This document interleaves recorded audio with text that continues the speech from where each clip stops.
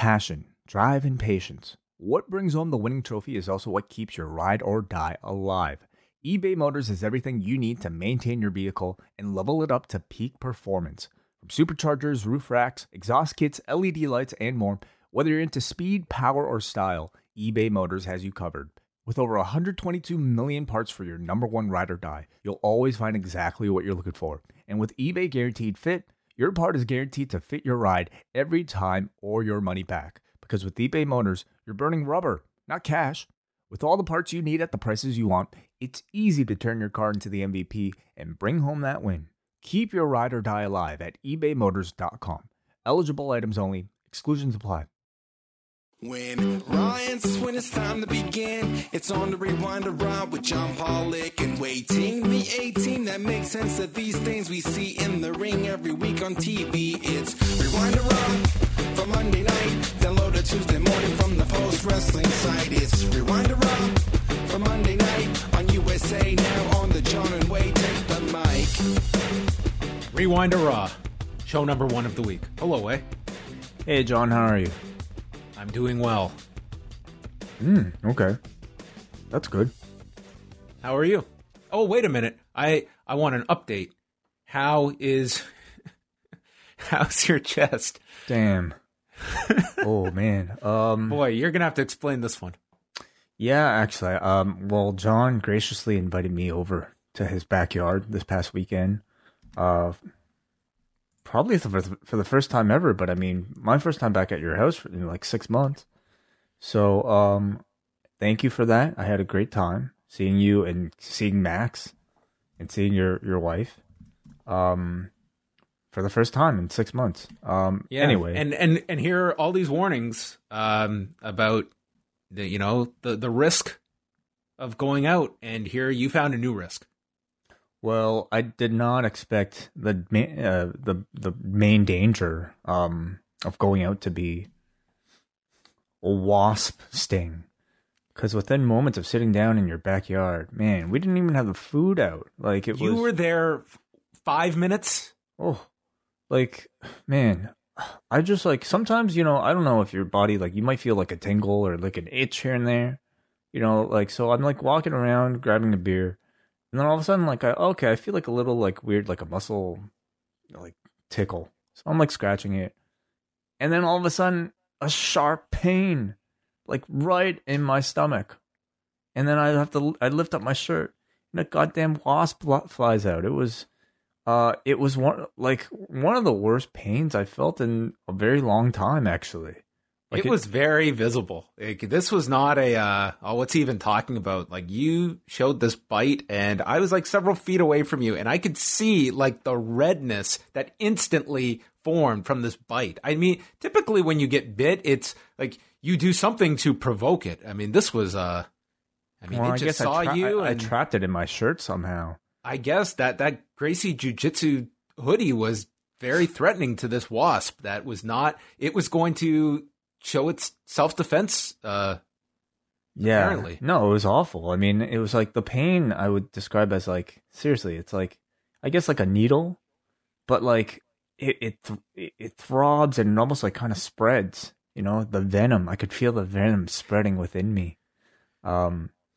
Terrible. So the update right now, I mean, it's still very sore. It's still red, but like it doesn't hurt. It's just 2 days later. Wow. I mean, it just itches. I'm really like the worst of it was probably within the first like 10 minutes, and afterwards it was fine. But I did not expect to be stung by a wasp in your backyard.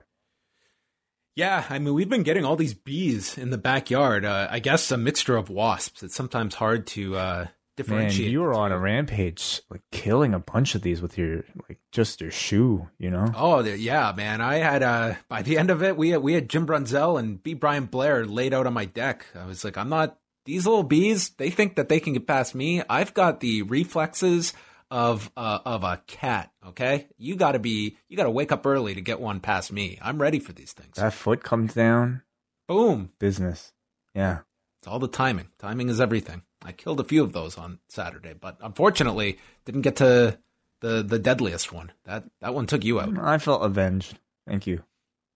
Well, I'm glad you're doing better. The injury update. It was worrisome. Yeah. That is the injury update for Wei. But it was great to have you over, as well as Pauline. It was great to see you again. We've now seen each other 2 weekends in a row. Well, it's been a record actually this year, but I'm glad we were able to fit it in because I honestly don't know how many other opportunities we'd be having for the rest of this year with the way things are going in Toronto. Yeah, unfortunately, here in Ontario, our case numbers are quietly, or maybe not so quietly, increasing. We had over 300 new cases today, so it's been. I mean, you compare it to other places. I mean, it's not a daunting number, but it's increasing here. And I think with this month coming up, there's definitely that concern that this may only be the tip of the iceberg, as they are fearing the worst over the next couple of months. It's enough to indicate that people are perhaps, getting a little, too relaxed about it all. So, I don't think this even really accounts for everything that might have occurred through schooling, because school's only been out, if anything, for a week, if that. Only some. Like there's public schools, I think, are only going back this week. So there were some going back last week, and then others that are kind of staggered. So I mean, we haven't really even seen the full impact of that. Yeah. So who knows what's really going to happen? But I wouldn't be surprised if things reverted back to some sort of semi-lockdown, like in our city. Well, Don't attend any anti-mask rallies. That would be my advice for people out there. Did you happen to see that video that was circulating everywhere? No. I mean, I've really started to take a step back. I watched over the weekend this thing on Netflix that's been really popular, I guess, getting a lot of press. It's this documentary called The Social Dilemma, and just about I guess the effect of social media and how it's been so positive. Well, here's the thing. I mean, there are definitely a lot of positive uses about it, but as with anything, there are two sides. And in particular, the documentary, I'm sure, with any documentary, you could really poke holes at a lot of different things about it. But I think one point that it made that I found really fascinating was the link it kind of drew between basically tribalism and things like Twitter, and how of course, politics has always been a very heated thing, but is there a correlation between how heated politics tends to be right now, or how politicized every issue seems to be right now, and really the increase of popularity of social media? So I recommend it, and it's really, I mean, I've already felt this way for a long time, but for me, it's just prompted me to take a bigger step away from just engaging in any of that bullshit. Yeah, I think that people struggle with that of where is the line between it wreaking, significant effects on just your day-to-day mental health, which I think this year more than any, the news can certainly take a toll with, versus apathy or just complete disengagement and how uninformed you are. I think that is where, this is a time that at its core, we should be as engaged as possible of learning and being aware of very important information day to day that changes all the time. That's the whole part of this being a virus we have never dealt with before. There's new information coming, and I think a lot of people have that feeling of just wanting to deal with none of it. And see, I think there's a difference there though, because I'm trying to experiment myself. Can I keep up to date with wrestling news, for instance, without being on Twitter? And I just think back to how we all used to do it before Twitter was a thing. We check our sites, we, read the Observer, and these things still exist. We run a website for wrestling news. So what I try to mean is that, can you follow news? Can you keep up to date without necessarily getting opinion, And by that, I mean, you could still get your news fix if you're following reputable sources, if you have a selection of them even. You can do it. It can be done, but I think there's also just a certain fatigue that people have, that it's just you throw the baby out with the bathwater, and it's not differentiating between sources and sort of just being, maybe not as trustworthy in just certain outlets completely. I think you have people driven to that extreme reaction as well. For sure, absolutely. I don't know if there's a perfect solution whatsoever. I just know that, me personally, it's just, man, the opinion of, just even if it's a good opinion or a bad opinion, there's just so much noise that I'm just trying to cut back on. Well, before we get into the noise in professional wrestling and MMA, this is a very big month coming up, our busiest of the year, with the G1 kicking off this Saturday and Sunday with shows in Osaka. And that means the start of our G1 podcasts for our post-wrestling cafe members. And so I have to mention that off the top. First one will drop on Saturday after the A Block show. And what we're going to do for just Saturday's show, cafe members, you will get that show first. And then Saturday night, we are going to release that one for everybody to get a sample of what is to come over the next month if you're new to the site. And Sunday, that show will be exclusive for cafe members. So it's a great time to sign up for the Post Wrestling Cafe. You will get in total 19 G1 podcasts between now and October the 18th when the G1 wraps up. But want to mention that off the top. Plus, we're going to have great coverage on the site with Monkey Buckles from Twitter and Mike Murray with their reports for the A and B block, respectively. So lots and lots of G1 coverage in audio and written form at Post Wrestling. Does Monkey Buckles have a real name, or I mean, is that the real name, or is that how we're going to? Well, the last time he did that great Wrestle Kingdom report, he did go by his real name of Mark Buckledy, but I think people might be familiar with his very popular Twitter handle out there. So we will identify him as both. Okay, Monkey Buckles it is. Whatever you want to put on the resume is fine by me. So all of that is coming your way. Plus, if you are a cafe member, what a week it is. We've got Tuesday night, Rewind Away, covering the Great American Bash of 1990. I had a gap there of whether this week was Rewind Away or not, but it is because I watched the show to talk about with you on Tuesday night. Ric Flair versus Sting from 30 years ago. Yeah, 30 whole years. We're traveling backwards even a bit further than the Halloween Havoc Chamber of Horrors this time, a year back, to the Great American Bash. A different type of era, a different type of presentation of professional wrestling in WCW. What a difference a year makes. So I look forward to kind of talking more about this. I would say more sports-like presentation. Certainly. I mean, this was a big match that they had built up and then got delayed when Sting suffered his knee injury earlier that year. This is the big comeback and title match, and it's all built around Sting. Like, this is the anointing of Sting on the show, and a very well-remembered WCW pay-per-view from 30 years back. It's the only Sting I welcome this week.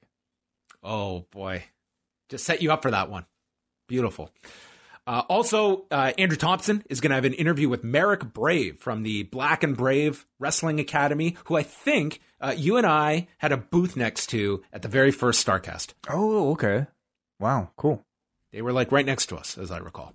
So look out for that with Andrew Thompson, who, my God, can we keep up with all his new YouTube subscribers? The man was shooting for 300. That was his goal last week. He's top 400 now. Really? Wow. Okay. Well, come on, everybody. By this week, let's aim to get this guy up to 500. I think when you get to custom, what is the number you need to get a custom URL? Oh, I can't remember what the number is. Is it 1,000? I'll look it up. I'm not sure. Andrew Thompson interviews on YouTube. Just hit the subscribe button. There's no harm in it. All you're going to get are the best interviews going. It's actually 100, so I guess he's already eligible. But come on, 500 is a nice round number anyway. I'm sure it's that much more beneficial for like algorithms and all that. All right, well, check that out. Another interview from Andrew coming out on Tuesday. Wednesday, we're back to head because AEW returns to Wednesday nights, so that means we have Rewind to Dynamite with the two of us, and then Braden and Davey with Up Next. So we will be going back to head with those two. On Friday, we have a series of shows coming out. We will be live 10:15 Eastern Time for all Cafe members with Rewind to SmackDown. And as Braden and Davey mark 1 year since the launch of their Patreon, they are re-releasing their best match ever, which, might I say, they might as well just call best podcast ever, because I was the guest when we discussed the best matches of Stan Hansen's career. This was a very fun show we did a couple of months back on their Patreon. They're going to release it for free on Friday on the Post Wrestling feed. So you can check out that. That was a very fun show going through some of the best matches of Stan Hansen's career. Yeah. And sorry, is that on our feed or is it on their feed? I was told it was going to be on our feed. Oh, okay. Yeah. Awesome. I will double check though. Yes, you're right. Look out for that. Okay. Then Saturday and Sunday, we have the G1 shows. Yeah. So, and the Rocky Maivia picture show, as you mentioned. Oh, of course. I buried the lead. The Rocky Maivia picture show, which is hosted by Nate Milton. And this week, he is going to be joined by not just Chris from LA, but Brandon from New Jersey. Jeez, wow. The first podcast, full podcast, I suppose, we're going to get this is going to be a podcast not to miss. Amazing. Let's do it. So that's coming out Saturday. Look out for that. Postwrestling.com, postwrestlingcafe.com. Those are your go-to spots. We got to keep this train rolling, everybody, because lots of news to get into. I'm going to start off with two MMA stories, and then we'll get into the wrestling stuff. For those that did not follow this story over the weekend, once again centers around Conor McGregor. There was a complaint filed last Thursday in France where Conor was accusing the fighter of attempted sexual assault and sexual exhibition. And TMZ has posted these photos, which were from Friday, where there were officers in conversation with Conor McGregor. And on Saturday, McGregor had been detained and questioned. His legal representative is denying the accusations made against McGregor, and another rep has stated that no charges have been filed against Conor. And Dana White was asked about this over the weekend during the Q&A with the media. He said he does not know anything more about the story than the public does. He's read what everyone else has read, and he doesn't know anything more about it.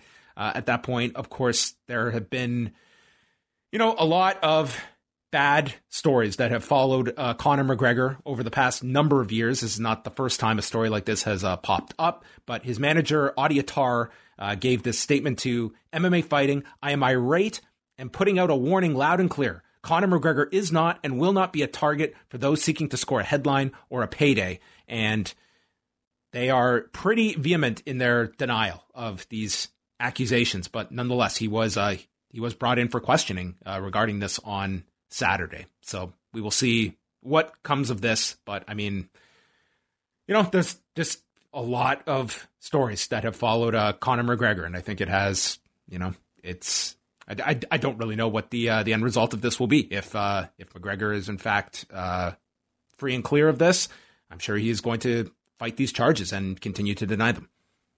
Yeah, there's not much to say about it right now. There was lots to say on Sunday night for a rally that Donald Trump held because of who was in attendance.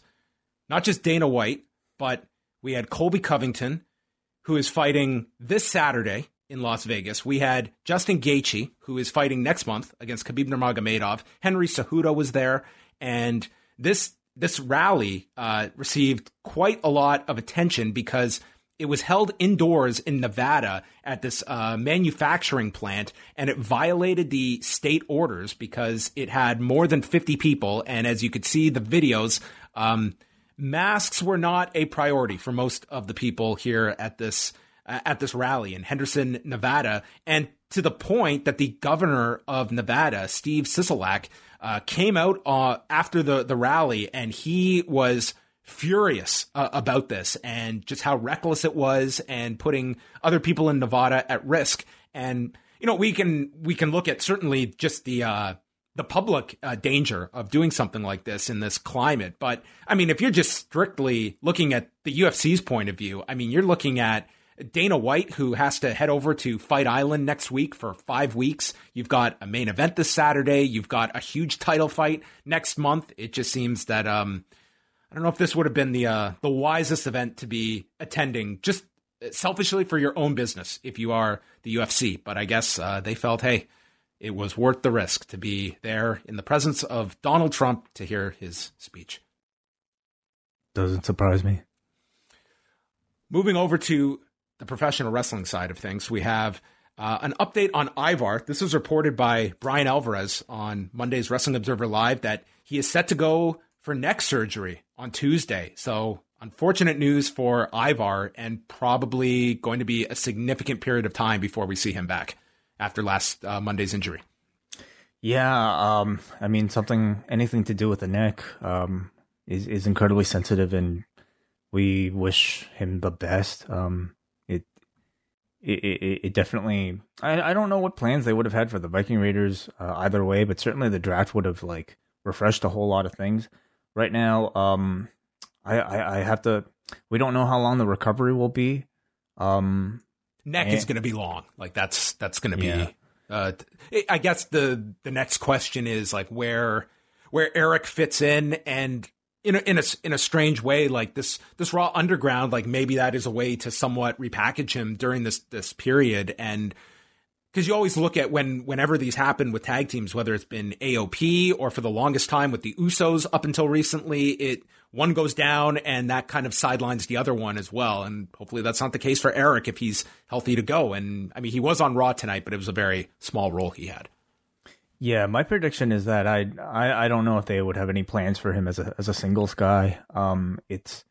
He just doesn't necessarily strike me as the act that they value in that level, like especially when there's so many singles guys that are still looking for storylines.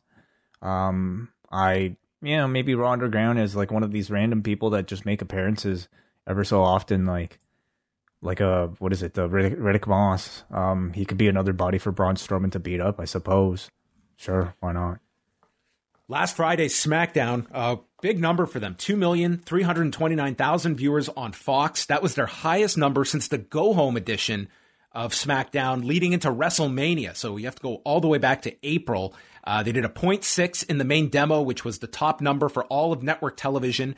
They were second only or third to the two NBA games prior to that. So this was very solid.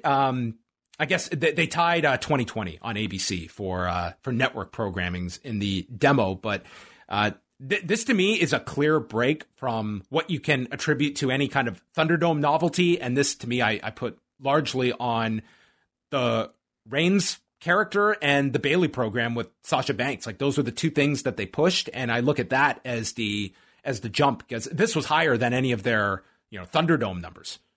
Yeah, it's a really good sign, and a really good sign that I think the crowd is sticking around for story and they're sticking around for significant characters. Maybe, I'm sure the Thunderdome might have some something to do with it, just the overall presentation, but it's a good sign to me that the company is being rewarded for interesting, fresh storytelling. But on Raw, it doesn't seem to be the same story.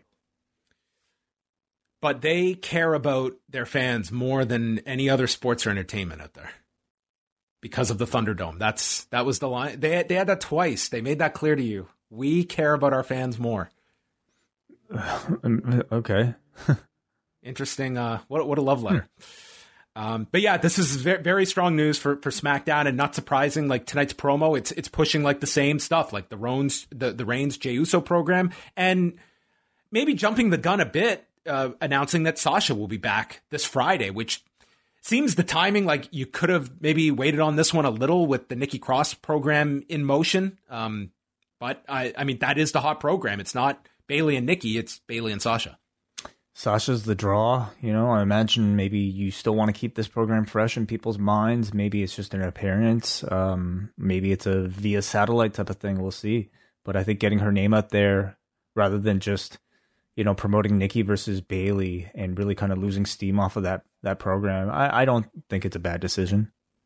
A few AEW notes. TSN in Canada has announced that they will be carrying this 1-hour edition of Dynamite that was taped.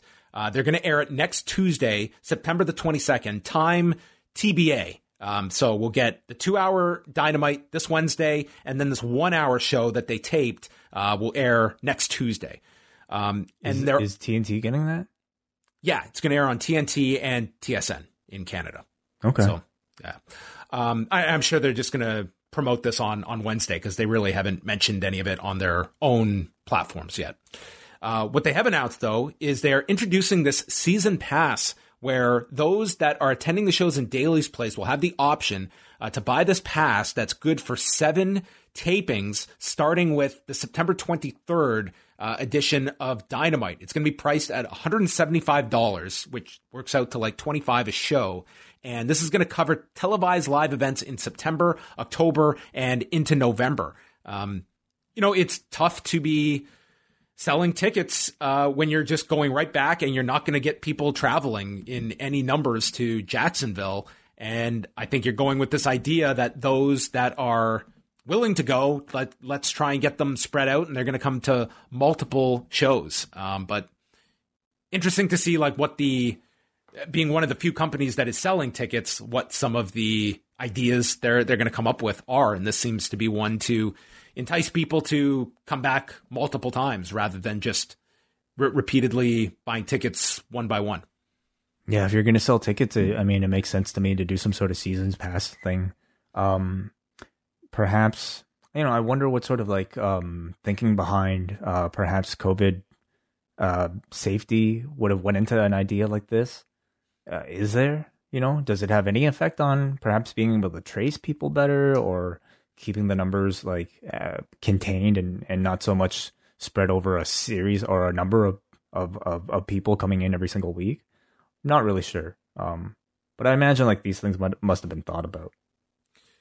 New Japan has announced right after the G1, they're going to come back immediately, just 5 days later, with the Road to Power Struggle tour. So these guys are not going to get any downtime. It's a 10-date tour leading into Power Struggle, which will take place November 7th in Osaka, the same day as Full Gear. And this will probably be their last major show of the year. Presumably, they'll still go ahead with the tag tournament in December, but you will get the G1 finals on a Sunday, and then they're coming back Friday with their next tour. So not the usual gap that they get between tours after the G1. And then you have November, like you mentioned, probably for the tag league, and then right to Wrestle Kingdom. Yeah, if things continue at this pace, it seems like they will continue to go. I'm still very curious of what the financials are like to rent a Tokyo Dome when you can only sell so many tickets, or by January, might it be very different and they can sell that many more? It's not going to be like past years where you have a significant percentage, or at least a notable percentage, that are flying over. I don't think that's going to be any kind of factor this year. I just can't imagine people flying over for that event. If they stick to like, a third, a third of, 70,000 or 60,000 is still more than what you could fit into the Korakuen Hall. And I, this far out, I imagine it's like something that they've already committed to. I don't know if they offer refunds on the booking of the Tokyo Dome. I don't know, but I imagine it would still take place there, just even for the visual or anything. But I forgot what I was gonna say. Oh yeah. Considering how tight all the dates are, you have to imagine the foreign talent would probably be sticking there, right? Throughout the entire, certainly like maybe until the Power Struggle, rather than going back and forth and having to quarantine every single time. Oh, I would say, yeah, if that's an option, if there's no reason that they have to leave, yeah, like there'd be no point to leave and have to come back. Even if it was, because we've got October 18th is the last day of the G1. Even if you have talent that we're only going to come back to do Power Struggle, to me, it doesn't make a whole lot of sense to fly home and then have to come back and do a 2-week quarantine. You might as well just stay in the country at that point and do that tour. So, it's going to be tough for like someone like a Kenta. Like presumably his family is still back here in the States, and that guy's gone for a month. And what do you do in that case? He's the one that you point at that has a family that's based in Florida now. Yeah, sure. And any of the others that are that live here permanently. Yeah. And being the elite way. Yeah. The Michael Nakazawa show. A wonderful cover up they created for the Matt Sydal botch, blaming it on Michael Nakazawa, oiling up the turnbuckle, bitter about not being booked in that Casino Battle Royal. He wanted to be the Joker. Brilliant. I laughed so hard. I thought this was so funny. Like, these guys are really great at just, nothing has to be a screw up. It can be just a lovely gift that they turn into something like this. Then Michael Nakazawa explaining to Matt Sydal, Oh, it's all my fault. No, it's no one's fault. No, it really was my fault. I put the lotion onto the turnbuckle. I was trying to break your neck. I've never had someone say something so mean to me. That was great. What else? I mean, you know what the funniest part was in that Dark Order bit in the bathroom was that Brody Lee got so pissed about the fact that not only what was written on there, but that the outing was the fact that Stu was spelled incorrectly. They also misspelled Brody on the mirror. Oh, did they? Brody is D-I-E, and theirs was spelled like Bruiser Brody with like the D-Y on the mirror. So I thought that was going to be where that joke was going, but we ended it with Stu. Yes. Yeah, they continue to be standouts every week. So I think for Full Gear, the buy-in needs to be Michael Nakazawa versus Matt Sydal and Eddie Kingston versus a Cookie, because those are the two biggest programs that were built on this edition, along with, oh my God, that final scene with, what's his name? Megabyte Ronnie, the competitive eater / pro wrestler. Mm-hmm. This dude ate these 2 cakes, and dude, I felt sick to my stomach watching this. That's a different level of competition, man.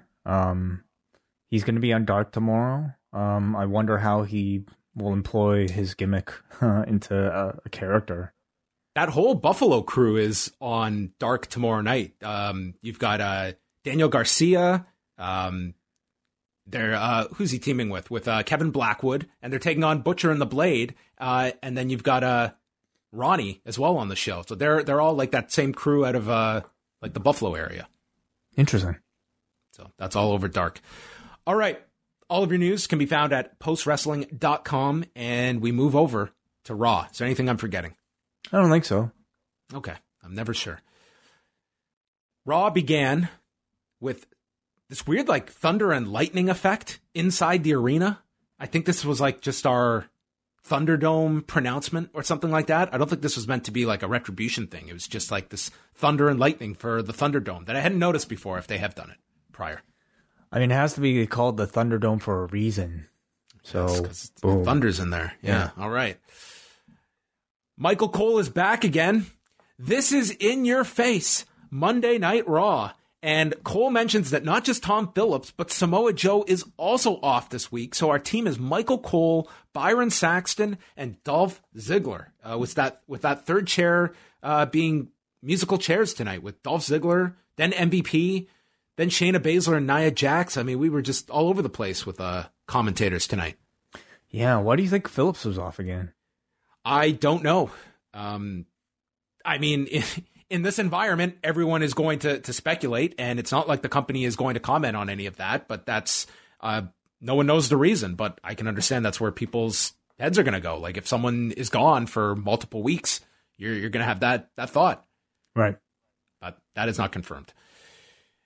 Drew McIntyre comes out, and this is amazing. So Drew goes from career-ending injury to hairline jaw fracture to now in the last week, it was if he's healthy, he will get to defend his title at Clash of Champions. He's not only healthy, he's been cleared, and now he's wrestling Keith Lee tonight. And now the story is if Randy Orton is healthy, he will challenge Drew McIntyre at Clash of Champions.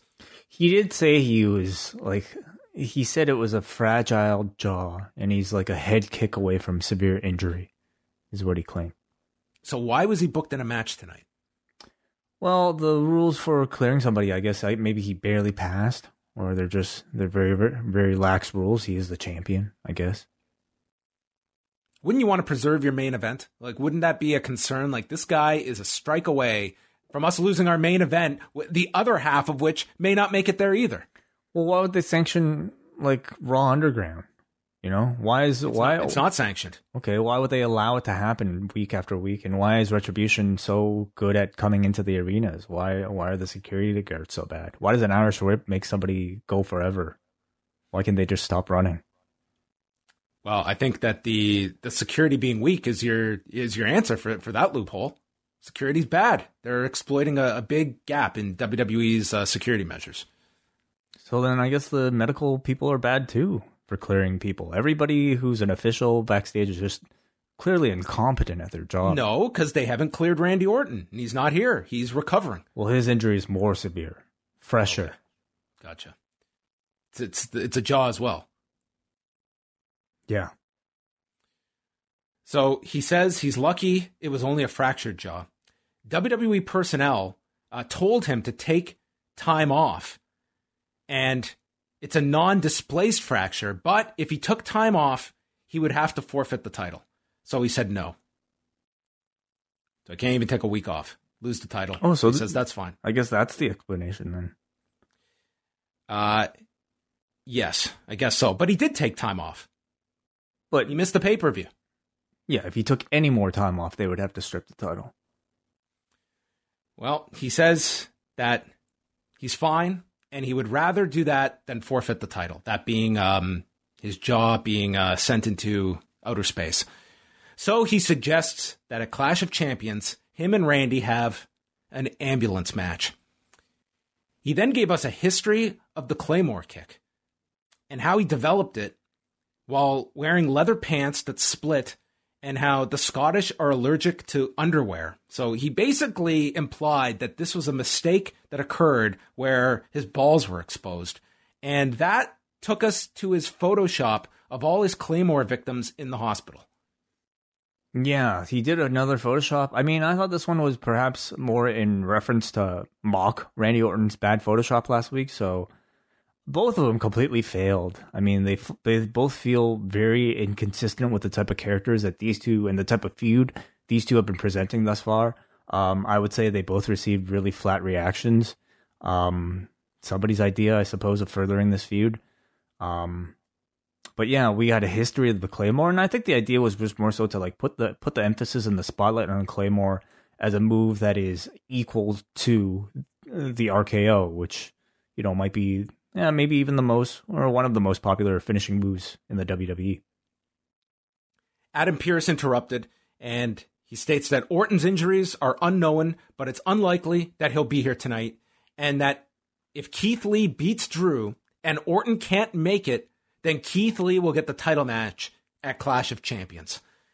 Lee proceeded to walk out. They shook hands, and Lee doesn't let go of the grip, which the guy in the back, he was leaning over for his drink, and boom, he hit the "oh" sound when he wouldn't let go of the handshake. Yeah. Then Drew held on to the handshake. Audio engineer did not make the same mistake twice because they were silent for this one, and then they just faded to black for a commercial. You ever tried to like leave mid handshake? And someone hasn't let go of you? Outside of Flip Gordon and Matt Jackson, I don't know if anyone's ever done this. Yeah. I usually wait for the handshake to finish before I turn and leave. Never been in that big of a hurry. Or like mid handshake. Gotta go.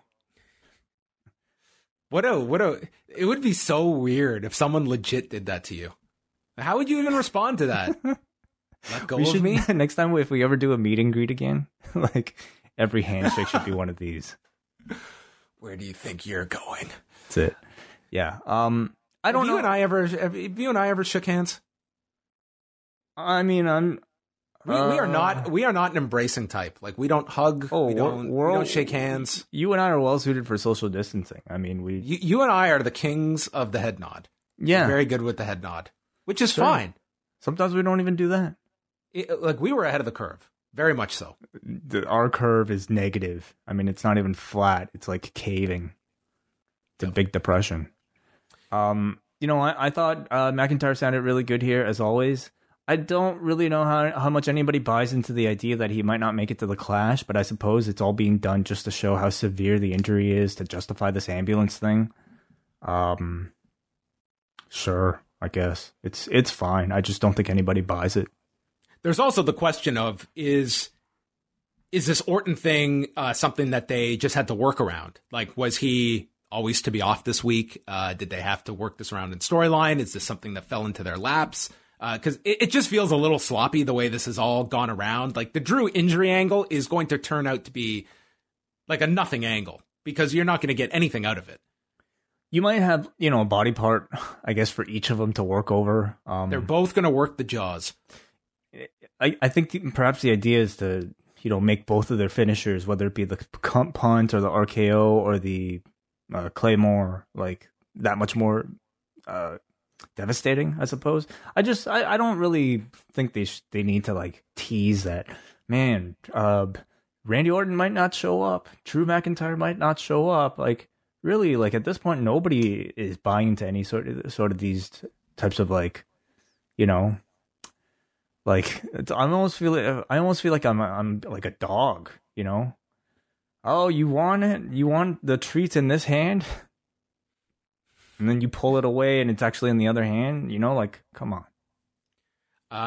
I've been very high on Drew's promos this whole period as champion, but I don't want to see this comedic template repeated, because I no more photoshops, please. No more photoshops and no more like dick jokes. I just don't think this guy needs that kind of stuff, and that always seems to be this painful blueprint that we've got to force babyfaces into.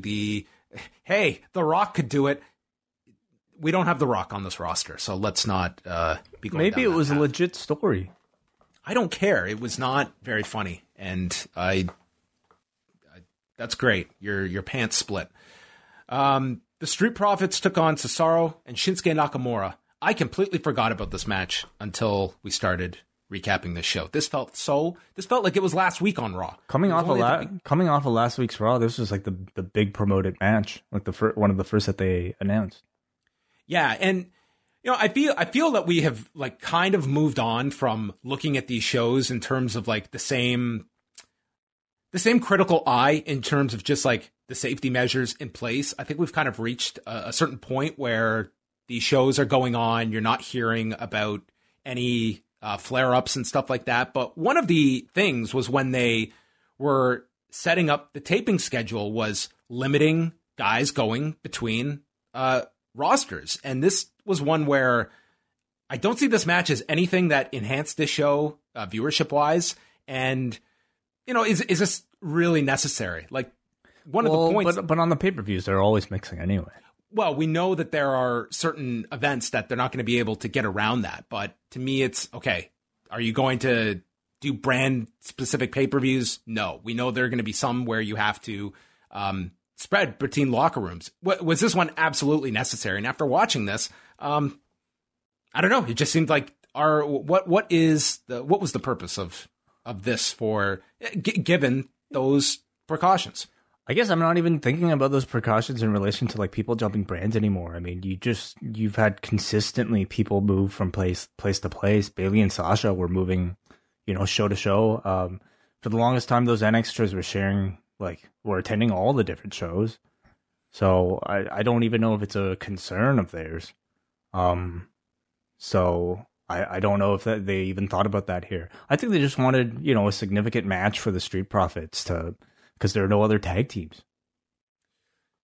Cesaro cut a promo about a breakfast for Toto that he threw his plate down when the waiter asked him about this match tonight. I guess he was very excited for this champion versus champions match. Nakamura made a joke about wanting the smoke at the end. I could not make out what he was saying. Cole, I'm pretty sure he said that. Yeah, we want the smoke or something. We're continuing to hear Cesaro speak more. I'm really cheering for him. I'm really cheering for him to like find a unique identity that can really impress the audience and especially Vince. Thus far, I don't know if he's hit that yet. I would say probably not, but at least he sounds more comfortable. I hope I don't know how many chances he'll get to speak, honestly, like in his career. And this is one of those. So I certainly hope that he does his best. Well, in this match, I thought he was the best. I thought he was great in this match. And Montez Ford and him, I thought were great when they were in there together. But it was really Cesaro that was kind of dictating things here. We had Nakamura set up for the Kinshasa, but got caught with a spinebuster by Dawkins. Ford then tags in, and he goes for the from the heavens, landing on Nakamura's knees, but gets so high up. Then Cesaro does the swing onto Ford, presses him way up in the air, and hit him with the uppercut. This looked incredible. Nakamura then misses Dawkins on the floor, running his knee into the steps, and then Cesaro repeatedly hits forward with uppercuts, goes for the deadlift vertical when Dawkins blind tags in, and right after Cesaro hits the superplex, he gets hit with the cash out splash, and Dawkins pins him at 9:28. And I think certainly you could continue this with a rematch down the road. It was presented more like Dawkins just caught him quickly. It was kind of an abrupt finish, but I did enjoy Cesaro and Montez Ford during their time in this match. I did too. As always, those two happen to be the standards of their team. But I thought Dawkins was really looking good here as well. He clearly has been improving. As Cole mentioned, he's lost a considerable amount of weight. I think it shows. So I hope they just get rid of that awful singlet. I hate the singlet. There was a video for Mickie James going after her 7th women's title tonight. And then Angel Garza is flirting with Lana. And Lana's complaining about why Mickie got a title shot ahead of Natalya. Garza then gets interrupted by Vega and Andrade, and Vega is sick. Garza is sick of being blamed for all of their setbacks when it was Andrade that got pinned last week. They argued. Vega says, F this, walks off, and Garza and Andrade fought for, I guess, the rest of the show. We never saw them again, so I presume they just kept brawling and no one bothered to break them up. So they broke themselves up. They'll fall asleep and pass out eventually. Yeah. Captivating. The Hurt Business came out, and MVP refers to Bobby Lashley as the CEO. Benjamin has gone from the gold standard to platinum status, and Cedric is officially a member of the Hurt Business. Alexander says this is a job. He's going to do what he needs to succeed, and he complained about all the beatdowns he took. From these guys, by the way, that didn't allow him to play with his kids the next day. So he has now joined the Bullies so that he can play with his kids on Tuesdays. Yeah, I mean, I understand, the saying of if you can't beat them, join them. I just don't know how often that applies to people that are physically assaulting you every single week, to the point where you can't play with your children and family. Like, your family thought this was a good idea. Yeah, I mean, Stockholm Syndrome is a very real thing in wrestling, I guess. It's just easy to succumb to. Ricochet and Apollo came out. They said that Cedric sold out. I mean, that's not debatable. He's literally acknowledged he has sold out here because he's getting paid more. Alexander says, I took beatings for Apollo while you were champion. And Ricochet says, we were supposed to be brothers, and we're not begging you to come back to us. But now, we're coming for you. So, yeah. Ricochet and Apollo are going to say, you think you're going to play with your kids at home? Like hell you are. That's how you really win somebody over, by beating the shit out of them. So I think Ricochet is trying his best to beat the shit out of Cedric so he'll join him. It's a wonderful message. So it was Ricochet versus Cedric Alexander. Ricochet hit a moonsault off the buckle to the floor, and then Cruz attacks Shelton, and then Lashley attacks Cruz, prompting Eric to run down, and he fought with Lashley. We come back, Alexander's in control, Ricochet fought back, hit a dragon suplex for a 2 count, and then as he's selling his ribs, he climbs up, rolls through on the shooting star when he gets out of the way, and then Benjamin tries to distract as Alexander rolls out of the way, hits a Michinoku driver for a 2 count, and then catches Ricochet with the lumbar check, and Ricochet stayed down this time for the count of 3. In 8:21, Alexander gets the win, and he's going home to play with his children with the winner's purse. So, I mean, the guy kind of justified his actions here. I mean, this was a positive for him. Yeah, I'm sure. I guess so. Huge bounce off of that lumbar check from Ricochet here. I thought he really sold this well. I thought this was a good match, as you would expect, from these two. I mean, this was definitely more so of a WWE style storytelling type of match than just maybe a spot fest. But I can't deny that I was more engaged in the characters with something like this because these two actually have a storyline now. And, even though for me it was kind of hard to buy Cedric's explanation for why he joined the Hurt Business, I thought he delivered his message with a great deal of passion, as did Apollo and Ricochet, who both sounded really natural in their delivery. So if the end result of all this is just larger on-air roles for Cedric, Ricochet, and Apollo, I think this is a positive, and I think the matches will like benefit from having bigger characters attached to them. Yeah, I think that you are probably just going to get a retread of a lot of these combinations over the next few weeks. They need it because I don't know how many more of these like 6-mans between the Hurt Business and like these three I need. Well, this is kind of like when we see with those feuds though, like this was not a match that really you bring back with a rematch. I mean, this was Cedric Alexander won pretty clean here, and I just think we're going to revisit these matches. So I hope there's some added layers to this program beyond just, well, they're at odds with one another and they're going to fight every week until you're sick of it. I think, several weeks now after Payback, it is apparent to me that Apollo is just kind of blending back into the background, not really trying to regain the United States title from Bobby Lashley at all. Like, he played sidekick essentially to Ricochet here. Not to say he always has to be in the forefront, but I just got no indication of any sort of significant storyline with him, and it makes me wonder if he's just going to be in this role, if they have further plans for him after the draft. Yeah, I would hate to see him kind of lose all that value they built up to this point. I mean, the guy did call it. He was afraid of losing the title because he'd go back to being where he was before. So, I mean, he kind of called his shot. Yeah, we'll see. Then the LED screens go out. It's in darkness. And then Retribution, trademark, appears. All of the logos are showing.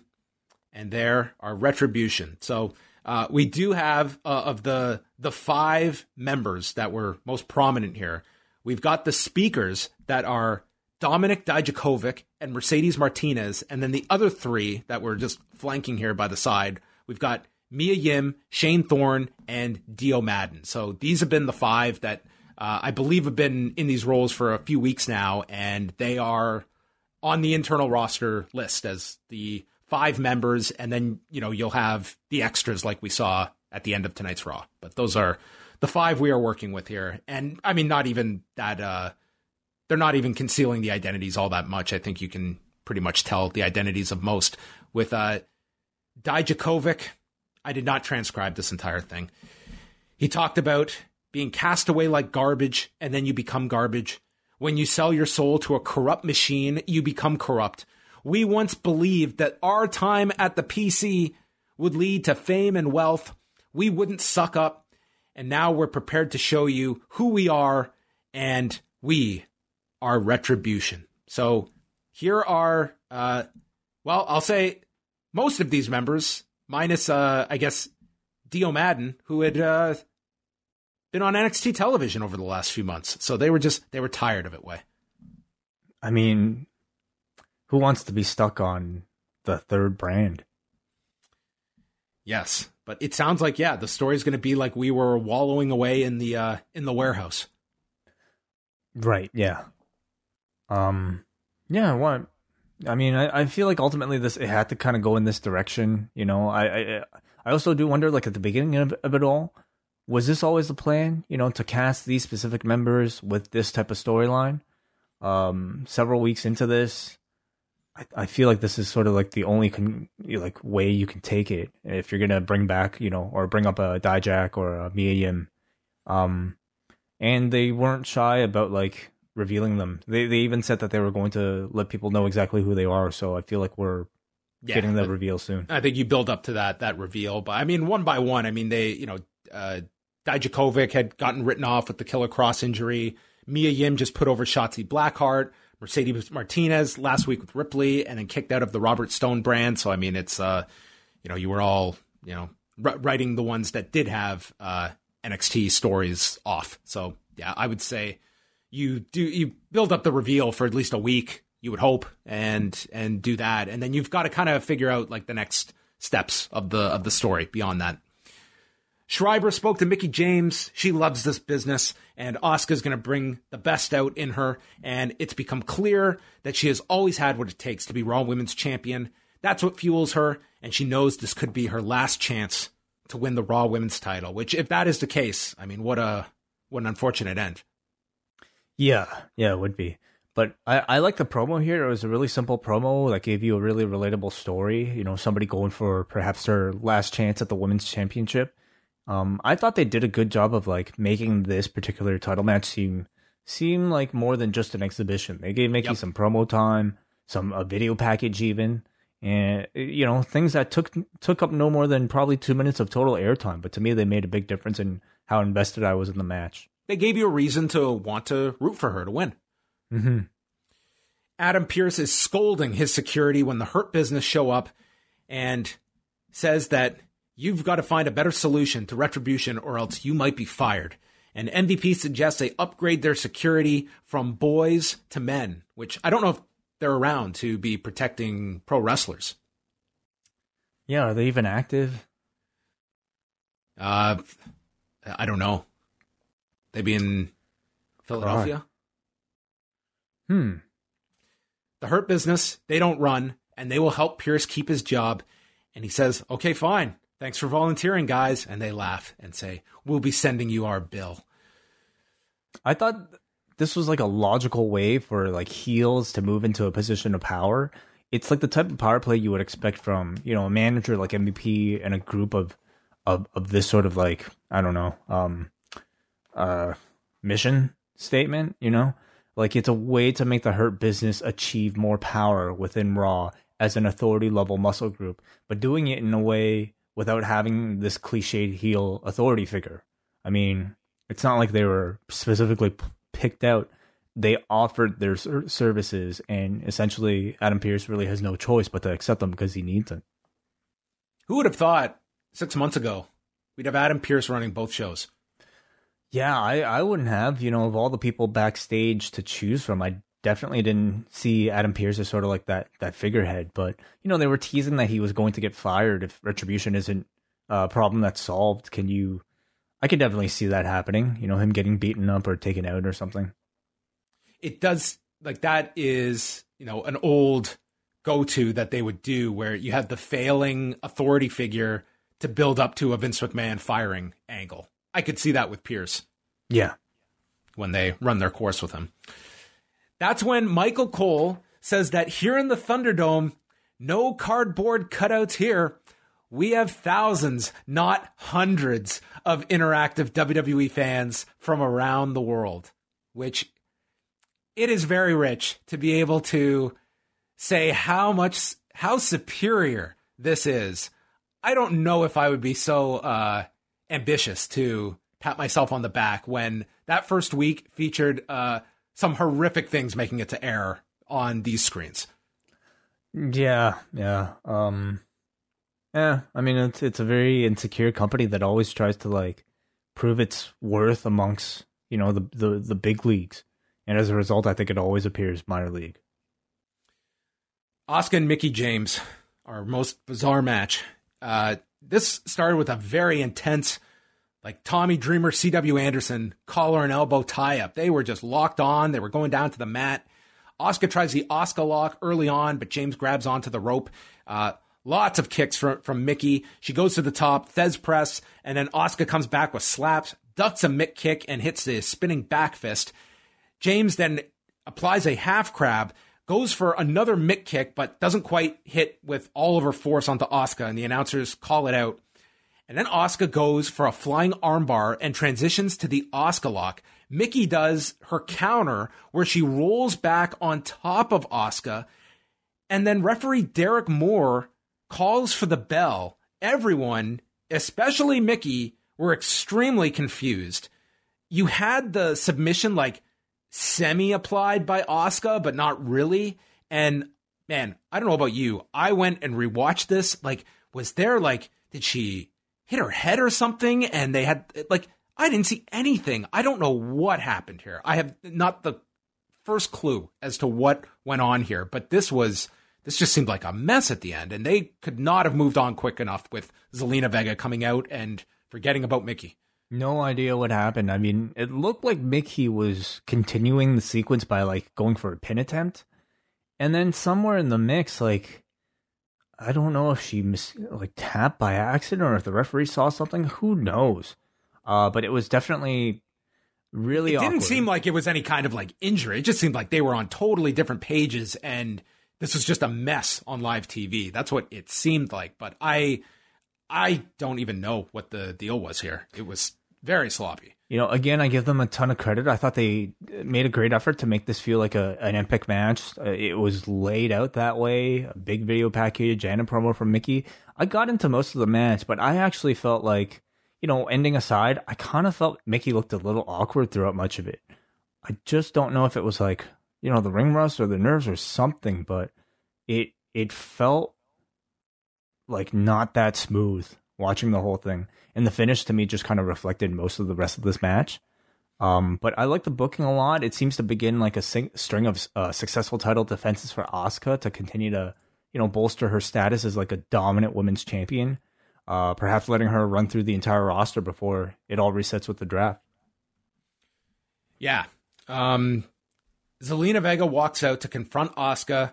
She's been thinking about her future, and she's wasted the best years of her career managing those selfish ingrates, and considers Asuka an ingrate. She was handed the Raw Women's title by one of the greatest in the world, and she's been reckless, defending this title so often. She's been too focused on the stars of yesterday and not the best of today. Vega says she is ready for Asuka, and Asuka laughs in her face. Vega slaps her and leaves, and it appears that we are going to get Asuka and Zelina Vega. Yeah, you know, like I said, I think, you know, you're just going to have Asuka run through pretty much everybody on Raw in these sort of exhibition matches. Essentially kind of like making her title almost like a TV title with a weekly title defense. I think that's ultimately a good thing. I just hope the matches, you know, live up to the Asuka standard. Did they state this was going to be TV? Because I thought this is probably your Clash match. Man, really? Oh, man. I guess they didn't really specifically they only have how many more Raws until the pay-per-view? They have one more episode of Raw. You need a challenger for Asuka. They made that clear. All the belts are going to be defended. I guess you're right. She just seems like such a low-level... It's a weak challenger that hasn't been built up at all. Like, this is a completely cold... like, you thought that Lana was upset that Mickey got the title shot. She's going to be fuming over Zelina Vega, the manager, bypassing everyone. As an active competitor, Zelina hasn't even really had a lot of matches. If anything, she's been involved in, like, multi-man matches or tag matches. Like, I would put Natalya as a challenger over her. It just seems everyone is tied up beyond Natalya. Like, realistically, the best story you had was this Mickey one that should have just been the pay-per-view. Charlie is with Keith Lee. He has not enjoyed the fact that Drew has interfered in his matches, and they've talked about the inevitability that one day they'll have to face each other. Yes, in Keith Lee's 3 weeks on the main roster, they talked about one day we'll have to face each other, and here we are in week 3. He knows that Drew will do anything to stay champion. He'll do whatever he must to become champion, even if it means going after that injury of his. I thought that was actually a good question from Charlie for once. You know, the man has an injury, will you be going after it? To me, that's like an actually good question. Yeah, I mean, really showed his loyalty to Drew McIntyre, this deep friendship that has had weeks of Well, I mean, it wasn't just that. I mean, the friendship is, they established that it was before he got to Raw. I mean, all those Evolve cards they worked together. Well, yeah, that's it. You know, so I actually thought on this show they did a good job sort of establishing the fact that these two knew each other from the past and they have some sort of connection beyond what we've seen on TV. Ziggler was out from commentary and replaced by MVP. Did Dolph Ziggler leave any impression on you in terms of being on commentary tonight? I mean, of course he's great. He's like one of the best talkers they have, and you know, as a in-ring character, the man his stock is just, I don't think, anytime like they try to push him as sort of like a serious competitor, I just groan, because as much as I like him in ring, the character has just been so beaten by this point that I can't take him seriously in any sort of role. But I think as a commentator, he would be really refreshing.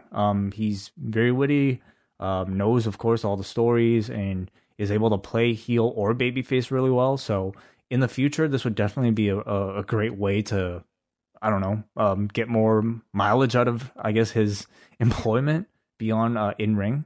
But it seemed like it was only temporary tonight. Lashley beat Eric. They went 2 minutes, 10 seconds. He took the double knees from Eric, kicked out, slammed them off the shoulders, and then won with the Hurt Lock in 2:10. Thank goodness they're committing to that name, rather than the what? The full Lashley. I mean, at least like the Lashley lock, it would be way better. The full Lashley, please, come on. So I'm glad they changed it. This to me was like a really short exhibition match, entertaining. And made Lashley look really strong. It almost felt like they were taking like that Raw Underground match formula, but just presenting it in a regular setting. Owens was interviewed and asked, "Why does Aleister Black hate you?" He said, "I don't know." Made a Hot Topic joke. He said how Black sat in a dark room for a year asking someone to come fight him and no one cared to even go take him up on his offer. He said he's going to inflict pain and punishment and make Black run back and hide.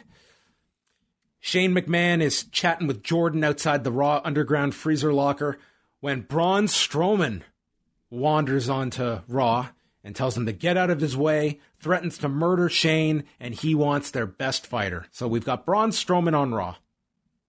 Raw Underground.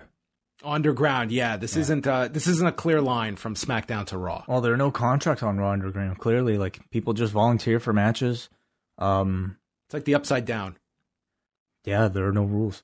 I actually think like it's a cool little bonus they should keep, like something to distinguish Raw Underground from other places. I mean, first of all, having actual like winners and losers and maybe some sort of semblance of like structure in some of these matches and characters that reappear with some sort of narrative, I think would be a good thing. But another thing to add to it, I think should be like the ability for Raw, SmackDown, or NXT to appear at any time. They try very hard to maintain some sort of illusion of like keeping up with this, what is it, periodic brand to brand invitational? Like, what a fucking mouthful that is. That can only happen quarterly. So we got our quarterly jump this quarter. Just forget it, okay? Forget all that. Just open Raw Underground to anybody. Anybody can show up, okay? Like people from the past, people from the present, people from the future, like time travelers. Open it up to everybody. And then every week you have a surprise. And that to me would actually be an interesting draw for like a third hour.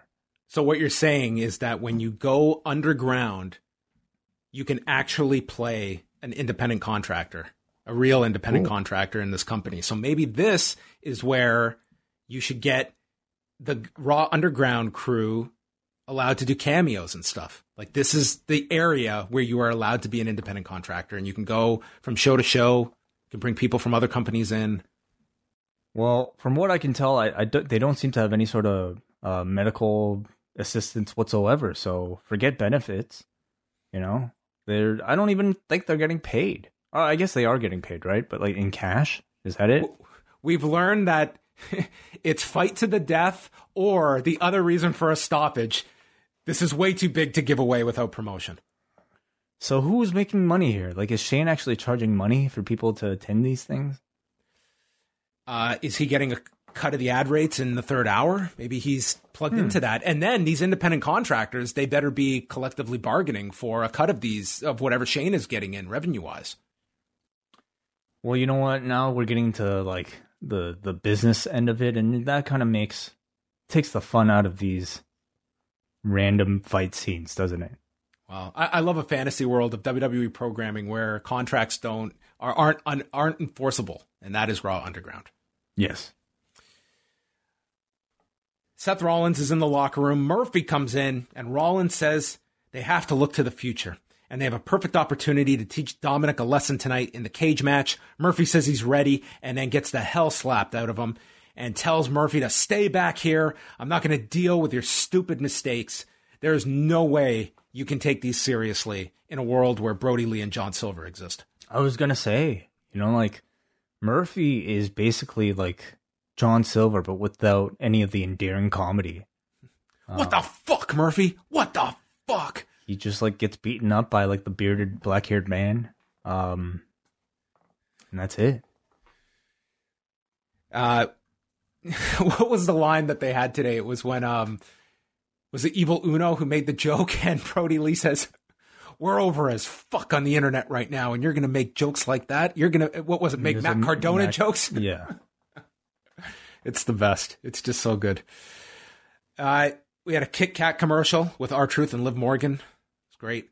The second best promo about a sugary snack of the day. Yeah, they weren't even the best one on Monday. MVP is still out there on commentary, and this is where they announced that Mandy Rose was traded to Raw. We didn't talk about this because this happened after Rewind to SmackDown. But yes, they announced on Talking Smack, Mandy Rose to Raw. And the story explanation was that this was a favor that The Miz called into the USA Network because he knows people at USA as a way to... Which he did tease on the SmackDown promo at the end when he pulled his phone out to say he was going to call in a favor. So. As a way to fuck with Otis, you know. Yes. So definitely add some heat to this, like, I don't know, Otis and Miz storyline by allowing Miz and Morrison to take credit rather than... I would imagine like the plan has been perhaps to move Mandy away from SmackDown or move her away from Otis anyway. And rather than just having her move away via draft, why not pin it on Miz and Morrison? The timing of it definitely is, suspicious for that reason, but I think that would be why. It also makes you wonder, like, are we going to get an actual payoff, like a breakup with this Mandy and Otis thing, or is it just, are they just going to fizzle like this? Because that would be a shame. We're going to know real quickly in a few weeks if this is something where there is some kind of payoff, or if this was more, they just wanted Mandy on Raw and they're dropping this thing and moving on, and at least gave you a storyline reason for her moving over, and they don't, Otis and Mandy become Bobby Lashley and Lana. Charlie is with the Mysterios, the whole family. Dominic can't back down from any challenges, even a steel cage. And Ray says that perhaps it's Seth that is the one that should be concerned with Dominic and not the other way around. So our cage match saw the family out there as they walked with Dominic down. MVP doesn't think Ray is being a good dad, not realizing his son's limitations. Dominic hit a big tornado DDT, and then Murphy appears instantly, and he passes a kendo stick into Rollins to attack Dominic with. He's rubbing his face into the cage. Then a head scissors sends Rollins into the cage, and Ray passes a kendo stick to Dominic, who attacks Rollins. He's covering up, and then he rams Rollins into the fence. Both get crotched on the top rope. Ray is jumped by Murphy, and Murphy, the idiot, slams the cage door without looking at who's there, and wouldn't you know it, he slams the door on Rollins. And he gets knocked to the floor by Dominic as he tries to block Dominic from climbing. Dominic hits a frog splash to Rollins, and then Dominic climbs to the top and gets hit with the superplex into the Falcon Arrow for a 2 count. And then after the roll up by Dominic, Rollins kicks out, hits him with the stomp on the rebound, and then a second stomp. And Seth Rollins hands Dominic his first loss. 11 minutes, 56 seconds before What? Seth... It's not Dominic's first loss. When did he lose prior? His first pinfall. He's never been pinned? You're kidding me. Didn't... Oh, he lost at Rollins- SummerSlam. He lost at SummerSlam, you're right. Yeah, was that it? He beat Murphy last week. He beat Murphy last week. What was the tag match ending with Ray and Dominic beat Seth and Murphy at the pay-per-view? And then it was like a match that was supposed to be Ray versus Seth, and then Dominic had to replace him, right? So, and that was Seth and Dominic too, wasn't it? Oh, he lost to Seth. Yeah, he's lost to Seth on TV, and he lost him at SummerSlam. So I don't know what I'm talking about. But, you know, I thought this was another good match. I feel like most of these, if not all these Dominic matches have been good. And certainly it's a lot of credit to him. But, of course, most of the credit should be going to somebody like Seth Rollins, who... He was great. Has been doing some of the best work of his WWE run as part of this feud. And I think the fact that it's still going on and the fact that it's still relatively hot, I would say really hot, you know, because I thought this was the best match on the show. I thought tells you how, you know, what great work he's been doing. It was a good cage match, no dull moment, strong story throughout. And I thought the crowd noise sounded really good here too, you know, along with like a heightened level of excitement from the announcers. I mean, I definitely noticed a difference between the crowd noise for a match like this and what they would use for some of these other matches. So they can definitely enhance, like there are different levels of enhancement that they save for the big matches versus the small matches. Yeah. I mean, Dominic's, I say like Dominic's really over, and I have that confidence even though we don't have live crowds, despite what Vince McMahon told Dominic right after SummerSlam. Did you see that? Yeah, I did, yeah. Well, maybe he means the reaction in Gorilla. I guess so. Yeah, perhaps that's how he meant. I haven't seen that whole episode, but it sounds like it was pretty good, especially the Dominic stuff. Yeah, no, I think, listen, Dominic, they've done a very good job with, and to his credit, I think he's done a very good job with what's been given to him, but I think like the unsung or maybe the deserved guy that deserves the most credit is Rollins. I think he's been fantastic from start to finish. And what is the next step in all of this? Like, are you just kind of waiting for Ray to hopefully come back and do him and Seth? I mean, what? I think we just saw the next step in the closing angle here. Well, Seth gives a kiss to Murphy on the forehead and it beats the hell out of him for his screw up. And then as Seth is leaving on his own, he goes to Angie and Aaliyah and tells Angie, hell of a job you did. Hope she turns out better. And he leaves. Brutal. As they go into the ring to check on Dominic, Aaliyah stops to check on Murphy before going in to see Dominic. And they're calling for the medics for Dominic, who has been laid out. So I think Aaliyah's definitely jumping in. She's going to be involved somehow. Maybe even teasing some sort of relationship with Murphy. Maybe she turns into a disciple. Who knows? But to me, this is an indication that like this Rollins Mysterio storyline is going to see like definitely an extension, and I do wonder like how far they can go with it. You know, they're just going to keep dragging Mysterios into this thing to drag it all the way out to Mania. Listen, Aaliyah, like Dominic's been good, but we know the true star of the children and the next generation of the Mysterios has always been Aaliyah. Okay, so I look forward to seeing what they're going to do with her. Yeah, I mean, you could have Murphy realign with Seth and Aaliyah somehow joins them. I guess you could go that route if you wanted to. It's got to end with her like singing happy birthday to dad or something. Oh my God. When's Ray's birthday? Let's see this. That would be the ultimate, 10-year payoff to that great angle they did. December 11th. I mean, we're not that far away. Like, let's get a few more months out of this one and we can do it. Even falls on a Friday, too. They could get drafted. Wow. All right. We go to Raw Underground. Ziggler's murdering a guy. Riddick Moss comes in with Ziggler, so they had a fight. Ziggler got a bulldog choke applied, but Moss got free and elbowed him. And then Braun comes in to attack, and Braun kills Moss with this Uranagi, and then Ziggler gets flipped off of the shoulders of Braun, and we'll check back in later. We presume that Braun just went through every single person on Raw Underground during our time away. I guess so, yeah. I see Riddick Moss on like this Raw Underground, and I think he's actually been looking really good. And I thought this thing with Dolph was looking great. You like using his amateur wrestling in here. So like, I sometimes wonder if the purpose of this like Raw Underground is to help guys like Riddick Moss. And then I see the segment and I'm like, nah, like this is all about Braun. He's just supposed to play a body that's supposed to get beaten up. Charlie was with Drew. He hopes that Keith does whatever it takes. He didn't run in last week until Orton had already hit the RKO, implying that Lee was seconds away from getting beat anyway. And Lee is eavesdropping and comes in and tells Drew not to drag his name and reputation. I thought we were friends. And Keith takes issue with the idea that Orton had him beat. Drew's like, come on, dude. They get heated, and then Drew nails him, and they get into this big fight in the back. They're going all over the place until they are separated. I thought it was like, decent exchange with like good logical reasons for them escalating the hatred between one another throughout the episode. And I think for me, like the end result is that like Keith Lee continues to be established in sort of this top level mix.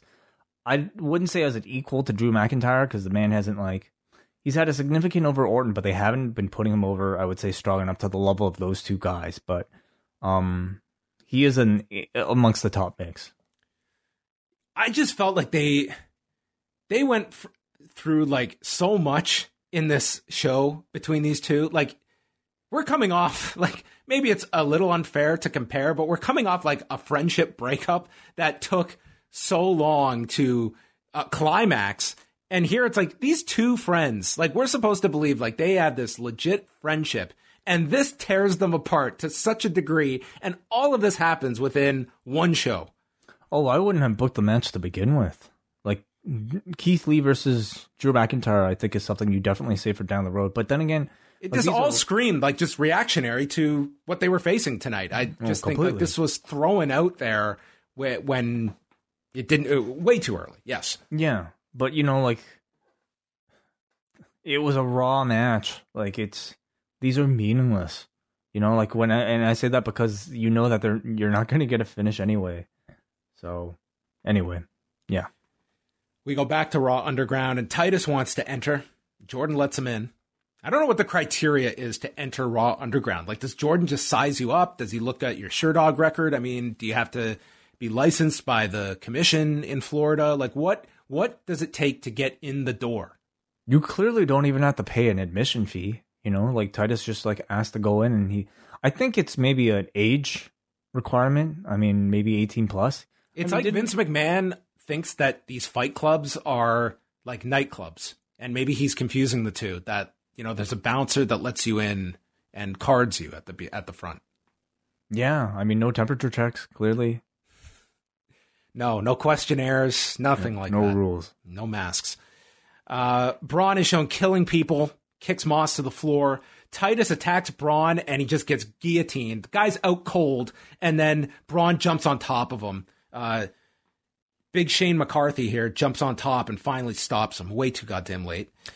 It's clear they're like portraying Titus as sort of like the joke character of Raw Underground. Like, so he, like, you know, makes these like pumped up entrances full of fire, and then he just gets like. He wasn't a joke a few weeks ago. He was just wrecking everybody. I don't know about that. Like, they had him go over like some jobber, but then it was like Riddick Moss of all people beat him. Right? But it wasn't done in a comedic way. I mean, it was like he killed a guy and then he had a really competitive fight with Riddick Moss. I thought it was done in a swervy way because they built him up as like a big competitor, but then he lost to Riddick Moss. You know? Like, clearly he's not somebody you're supposed to take seriously. Well, not here. He was just left for dead. We'll come back to Raw Underground. Or would we? We had... Yeah. This is our second of 3 Raw Underground segments. Kevin Owens and Aleister Black. Black jumped him during the entrance, and then we come back. Black is now wearing black tights instead of trunks. And Black works on Owens' knee for all of the match, and then gets nailed with a super kick out of nowhere, but Owens' knee buckles. The lights flicker, and this bothers the guy who lived in the dark for a year and gets hit with a stunner. He looked like such a fool here. Owens pins him off the distraction of the lights flickering, and Michael Cole proclaims, "What a courageous victory for Kevin Owens, who just skirts by to win." MVP says, "Is no one going to bring up that the lights just flickered?" I thought this was such a silly finish they had to work around here. Terrible finish. This lights flickering is like even lazier than just having somebody's music come on, leading to a roll-up. I mean... Aleister Black is maybe the last guy that should be afraid of the dark. He should do the angle where like the lights go off and he still wrestles like normal, because he could see in the dark. Yeah, I thought the match was like good. I think between these two, but the problem is like they're still keeping Aleister Black's heel turn an unexplained mystery. We don't know why he turned. Kevin Owens doesn't know why he turned. The answer is we can now beat him without feeling that much bad about building him up, where you can just eat a loss here. I think doing the match before knowing the character's motivation prevented me from really getting into it. Like, it feels like a story where I've missed a couple of significant chapters. I think it's fun to like be able to tease some sort of mystery about like why you hate me. But I feel like they were moving on here and going right to the match rather than maybe playing with that sort of like tease and mystery a little bit more. Drew and Lee then resume their fight in the back, and Adam Pearce screams at them and he threatens to cancel their match tonight. Which I guess we just believe that Drew is like the honorable champion, because listen, if it was me, my job was killing me, and this is my out, Like, screw it. This will get me out of this match. I don't want to be wrestling anyway. Then he would have to drop the belt. No, the match is canceled. It's out of his control. Oh, I guess it would be a loophole. Yeah. Ruby Riott and Liv Morgan against Natalya and Lana with Shayna Baszler and Nia Jax on commentary. This match was shorter than my preamble just to set all the players in place for this thing. Morgan knocked Natalya off the apron, slid under Lana, tagged Ruby. They hit the double knees, Riot kick, a minute 15. I feel like a lot of time was probably cut from this match, don't you think? This late into maybe, Raw, maybe not. Right before the last segment. This was extremely rushed. Yeah. It seems to me like they're not really treating this as a priority. Like, no. Shayna and Nia, I'm not even sure what story they have anymore because they're not even a team that can't get along. They actually they get along fine. And I just feel a complete lack of heat for these belts and this division as a whole right now. Yeah, Baszler and Jax got into the ring. They beat the shit out of Lana and Natalya, cleared the desk, and Jax put Lana through the desk with a Samoan drop. So I don't know who I'm supposed to be rooting for in this title match. I think Shayna and Nia are baby faces, right? Wait, they're not heels. They laid out the heel team.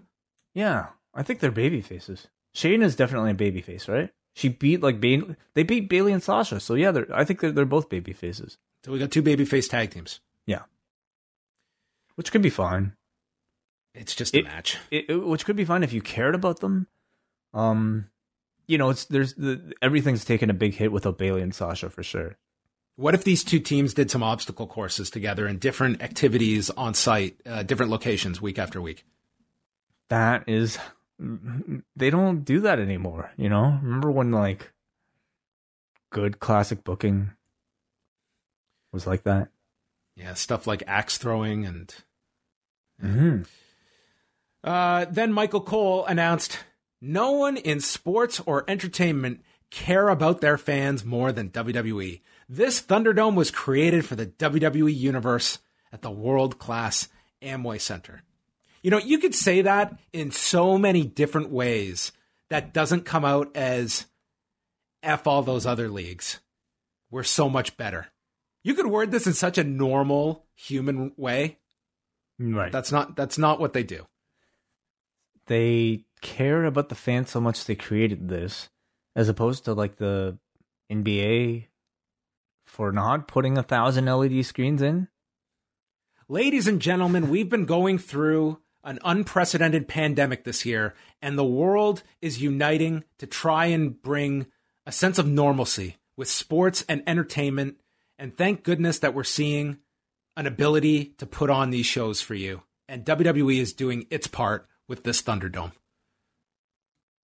Fuck the NBA. Braun is still destroying people.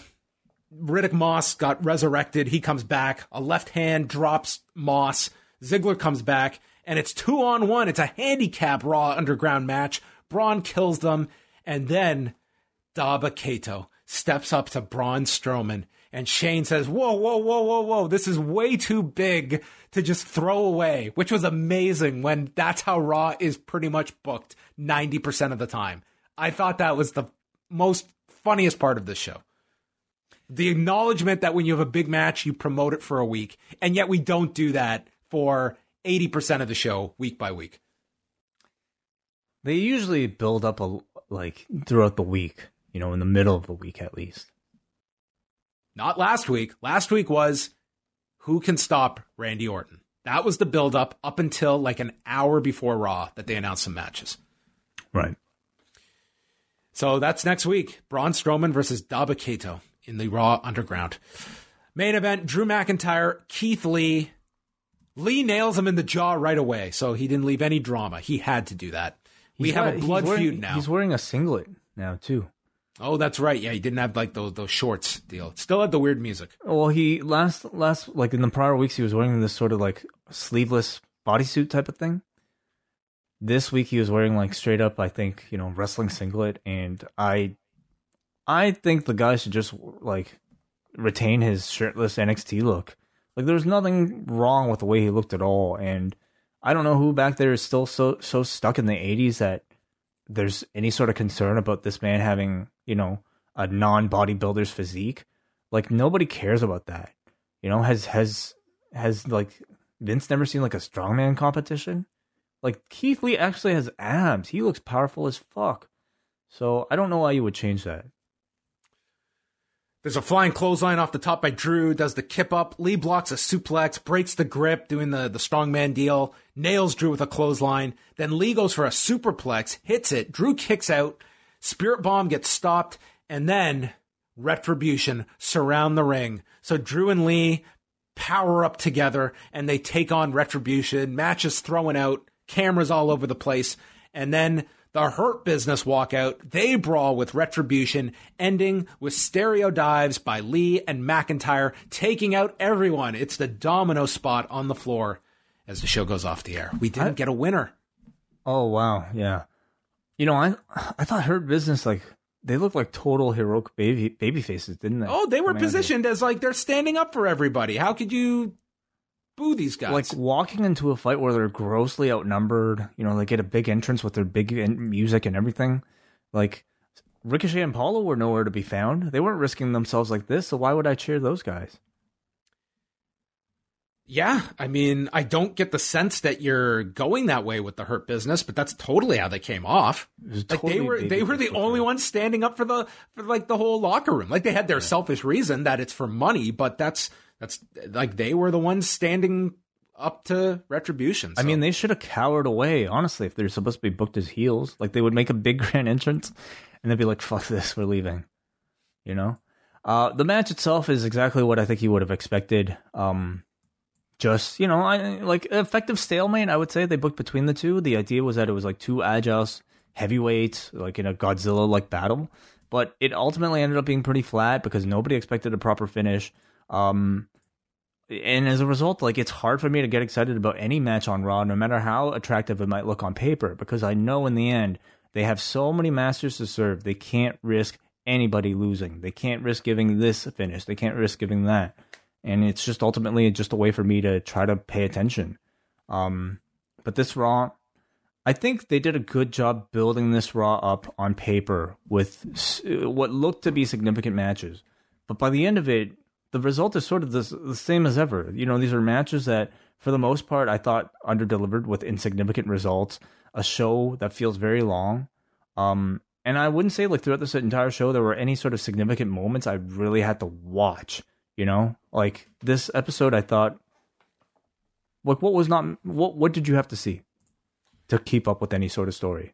If someone was coming to me and said, hey, what do I have to see on Raw from Monday? I would say probably nothing. You have to see. If you want to get the Cole's Notes version of Raw, cage match was fine. Aaliyah, great, caressing, but checking on Buddy Murphy. That to me was the most significant thing on the show. Like that's what it comes down to. And like you brought up the point several times about like it doesn't matter what match is announced. You know, if it's a big enough match, there's the easy out that they have. And once that's drummed into you, and matches don't matter regardless of like what good is star power if you can't cash in on that star power to carry a show. If you like, there was no one that was anticipating McIntyre pinning Lee or vice versa.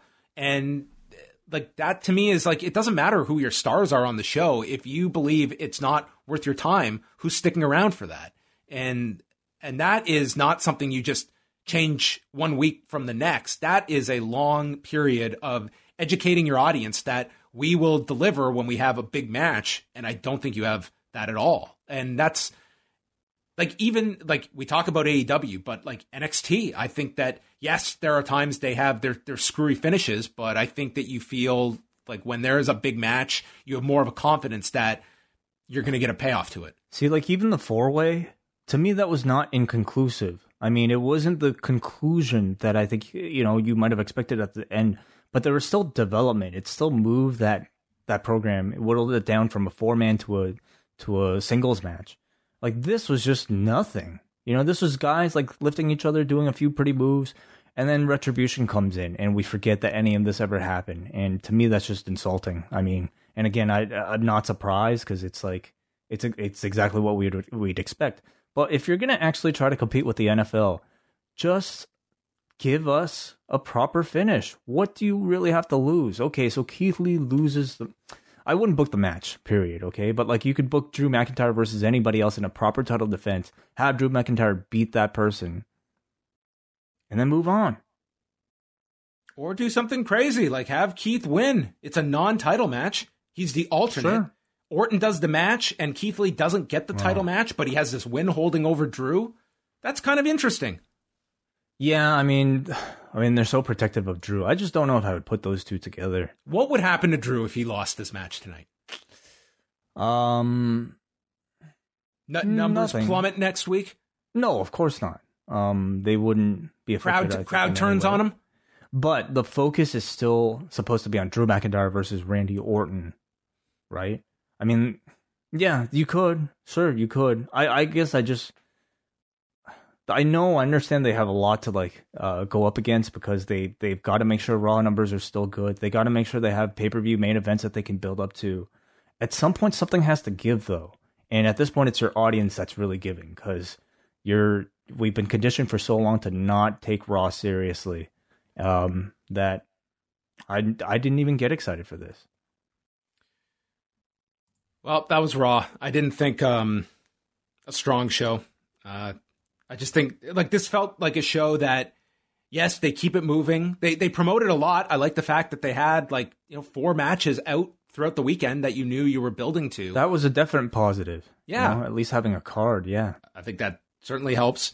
But it just feels like everything is done for the next segment, the next hour. And I can't tell you there's any strong stories that I'm into.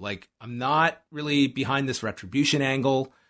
I do feel like Rollins and Ray, everything they've been doing has been really strong. So that to me is that is the strongest thing going on Raw. That it's been your longest built out story. That's been going back months between the two.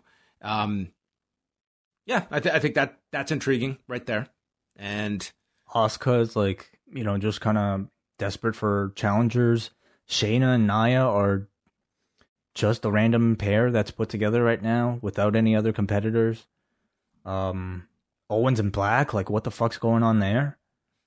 And the Retribution. All right, well, let's go to the forum. And tonight's show, it's going to get a pass or a fail. Wait, what is your prediction? I already looked. No. A 5.2, a pass. We go to David from Tejas. Hey guys, hope all is well. Tonight's edition of Raw was a bit better than expected. The bright spots are the Dominic Rollins story as well as the Drew Keith Lee feud. Dominic is slowly but surely coming into his own. Keith Lee is also handling the call-up well. SmackDown's the better show for me, however, as I cannot wait for Sasha Banks on Friday. By the way, have you decided what platform you will use for Friday? 7 Washington football team sacks out of 10. Well, that is definitely Way's department, not mine. I am just the passenger. TBD, but I think we're going to try to give Zoom another chance. Zoom was a big hit on Friday, it sounds like. Yeah. I think my issues were more just on the internet on my end, so I have to sort that out. We got a Paul from New Jersey who says, after the New York Giants stink up the field the only way they can, I tuned into Raw and I can assure you... Oh, by the way, I'm just taking a break from Paul's feedback. No Iconics on this show? Taking a break from them? You're right. Yeah, I didn't even notice. You're right. We had nothing from either of them tonight. I mean, if there's no storyline for them at the pay-per-view, I guess there's no real reason for them to be around, right? They just broke them up. Why did they break them up? I really don't know. I wonder if there's more to that story. But he says, another word salad promo from Retribution. Lead guy sounds like Mansoor. No, it's Dijak. Really enjoyed the steel cage match, and I actually enjoy Shayna and Nia in the ring together, but whose bright idea was it to put them on commentary? Peyton Royce's singles push is already stalling. 3 missed field goals out of 10. Andrew from Cape Breton. So the Retribution angle continued, and I know she's kind of been seen with the group, but I'm really happy for Mercedes Martinez. She's turning 40 this year. I remember seeing her in the very first Shimmer main event in 2005 against Sarah Del Rey. It's amazing to see how far she's come and the opportunities she's finally able to have. Since she's been around for a few weeks, I'm guessing she's going to be one of the figureheads along with Dijakovic and the main people in that promo tonight that John reported on. Cedric Alexander looks a lot less like a geek than when he was teaming with Ricochet, and the Hurt Business is probably the best thing that's ever happened to him in his career.